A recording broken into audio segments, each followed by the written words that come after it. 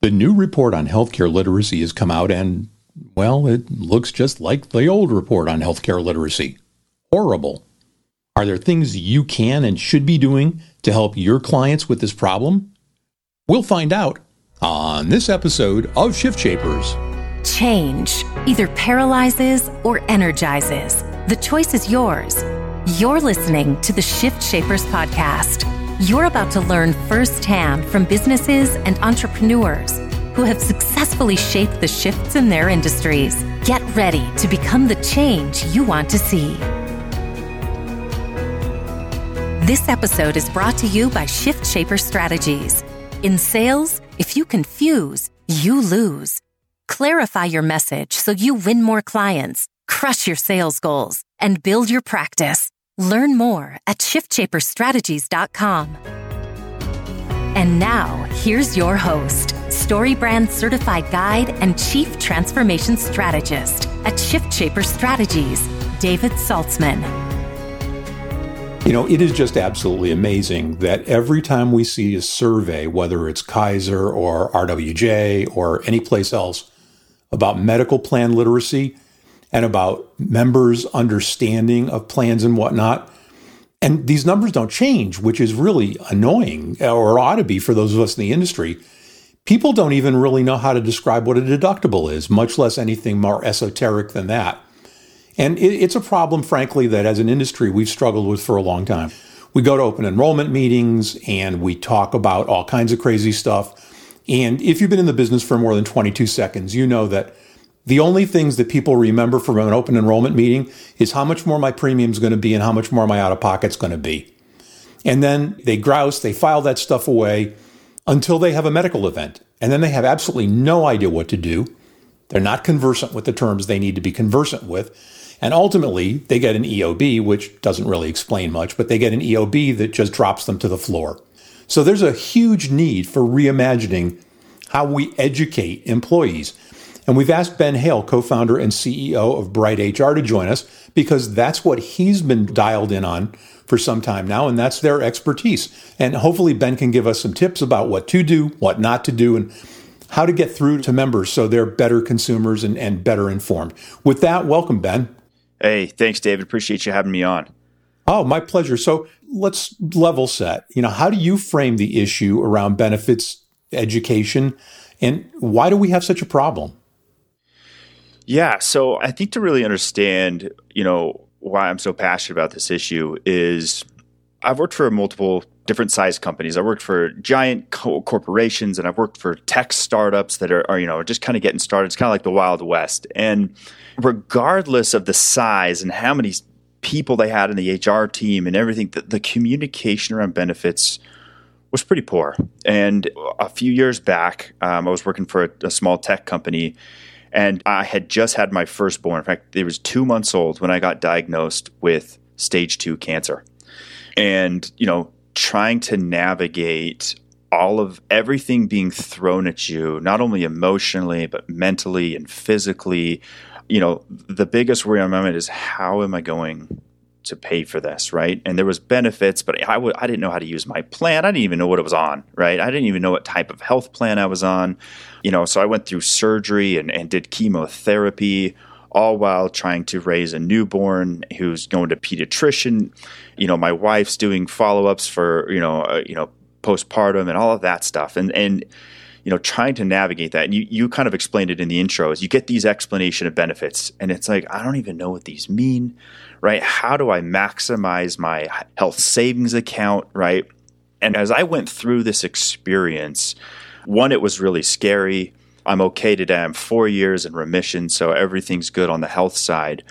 But as I went through this, I thought, I can't be the only person that has gone through some sort of traumatic event. I was 27 years old at the time, right? I had just gotten off my parents' plan, at 26. So how am I supposed to navigate this world? And, I'm a millennial. And as we look at kind of the workforce landscape, you have millennials and Gen Z, and we have iPhones and Android phones and smart devices, and sitting down in an open enrollment meeting and having an HR team or the broker team or the account managers and come in there and present on a PowerPoint presentation guess how many of us are paying attention? Us as in millennials, 0. We're not paying attention, right? It's big terminology, like you said. It's deductibles and out-of-pocket maxes and, networks and all of this stuff that we just don't learn that way anymore. We don't pay attention. There's too much distraction.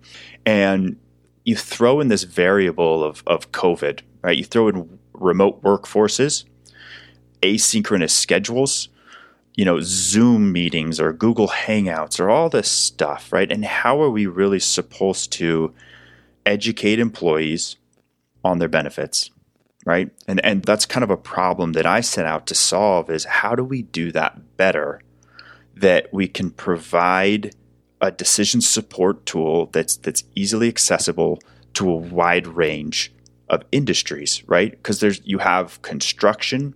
How many construction people are sitting at desktop computers or laptops, right? Everyone has a smartphone. So we have to reimagine the way we actually deliver a message of benefits education, right? And so, I've been, kind of mulling over how we can accomplish this. And that's kind of where Bright HR came from. That's kind of the history of what it's from. Is the problem also exacerbated by the fact that we talk to folks once a year, but we don't provide information on an ongoing basis? Oh, 100%, right? So you look at open enrollment. So for an example, you have a January 1st effective date. Open enrollment's going to be in October, maybe November, right? That's not even in the same plan year, right? That's 2 months in advance. So by the time they even come into play, how much are we really going to remember from that? And then we don't talk about them till the next open enrollment meeting, right?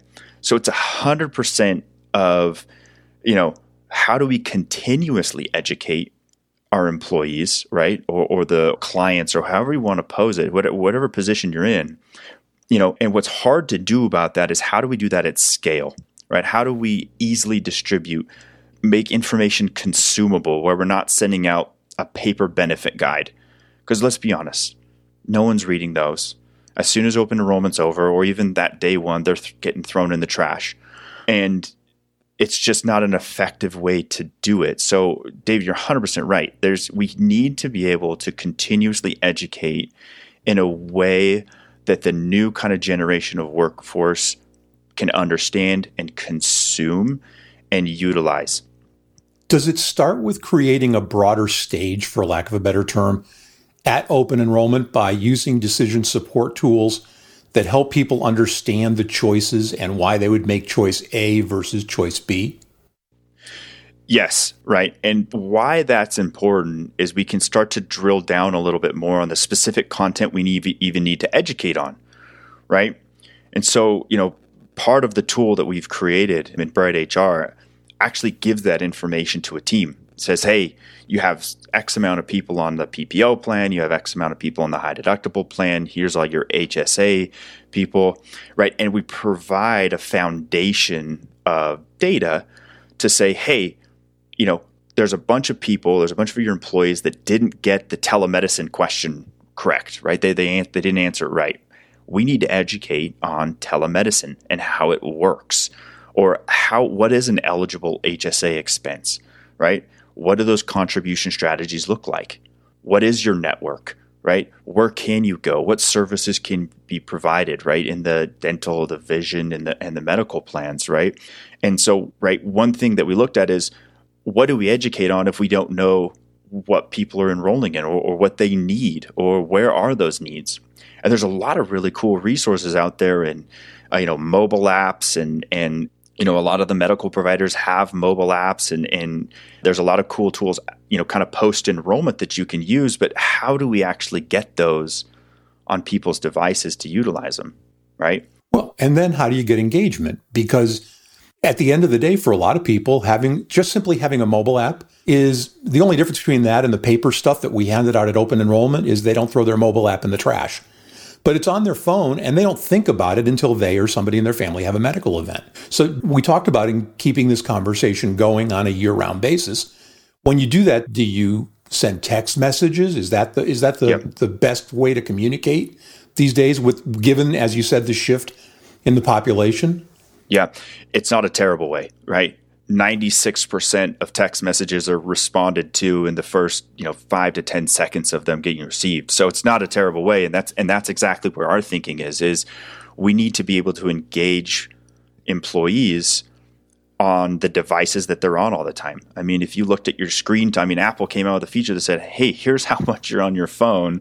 And they're trying to limit that for us. But there's a huge hole too in the education that we miss. And that's the spouses at home, right? How are we actually engaging them? Because then you look in the traditional sense of like an open enrollment, for example, right? They're not attending. But my wife at home, she takes the kids to the pediatrician. She's taking kids to urgent care. She's treating kids when they're sick, right? But, if she's not aware of the plan we're on or the network or any of that, right? That decision right now is singular. An employee who's working, they're making the decision because it's too hard or too complex to sit down and go through a paper benefit guide or to remote in a spouse to hear the open enrollment. They don't have time for that. They're taking care of kids or, they might be working their own job. So one of the things about continuous education is involving the spouse to actually understand the benefits too, right? Because now you have kind of two stakeholders in kind of understanding the benefits, so we can reduce medical errors, right? We can reduce the expense of going out of network or going to the wrong provider, and really understanding what, the benefits are to, again, maximize the value of them for an employee. And now, a word from our sponsor. It's a fact. Salespeople and organizations lose opportunities because they don't clearly communicate their value. In today's market, your story is your message. It should be crystal clear, perfectly arranged, and precisely targeted to attract the clients you want. As a certified story brand guide, we use the exclusive SB7 process to create that story and the websites and collateral that deliver it. If your message isn't cutting through the noise, we can help. Visit us at shiftshaperstrategies.com to learn how we can help you find, clarify, and deliver a message that wins clients, crushes sales goals, and builds your practice. In sales, if you confuse, you lose. So learn more and schedule that call today at shiftshaperstrategies.com. That's shiftshaperstrategies.com. And now, back to our discussion. So what are the mechanisms that you use to start involving the spouse? Is it as simple as doing open enrollment or plan selection electronically so that they can do it at 11:30 at night after the kids are asleep and they can huddle up and have a cup of whatever and do that? Or are there other modalities? Yeah, 11:30 is late, that's for sure. It would be like 8 p.m. in my house, right? I'm almost asleep you got at 8 little p.m. ones, as so. it is. Yeah, I got little ones. So it's 8:30. But yeah, no, you're exactly right. So we have to digitize the open enrollment experience. We have to eliminate the need for an hour and a half long in-person meeting that's done by PowerPoint. So what we've created is a shareable platform, right? So you can create a course, and this is a shareable course, and it includes decision support, it includes benefit education content, and once it's sent out, and it can be sent out right through text, email, Slack, Microsoft Teams, whatever medium that there's communicated, we built in tools inside of that to easily share it with the spouse. In fact, we make it like the first or second thing to do is welcome, hey, and send this off to your spouse. So with a couple clicks of a button, you can actually text it out to your spouse so they can open it up, right? And we've adapted it so that you can open it up on any device. You can go back and run as many scenarios through our decision support tool as you want. So you can go through like the doomsday scenario of we're taking kids to the emergency room, or we get diagnosed with cancer, or we have another kid, or you can really play around with it. So again, you can make a decision together and say, hey, I think this is kind of the benefits that we should enroll in.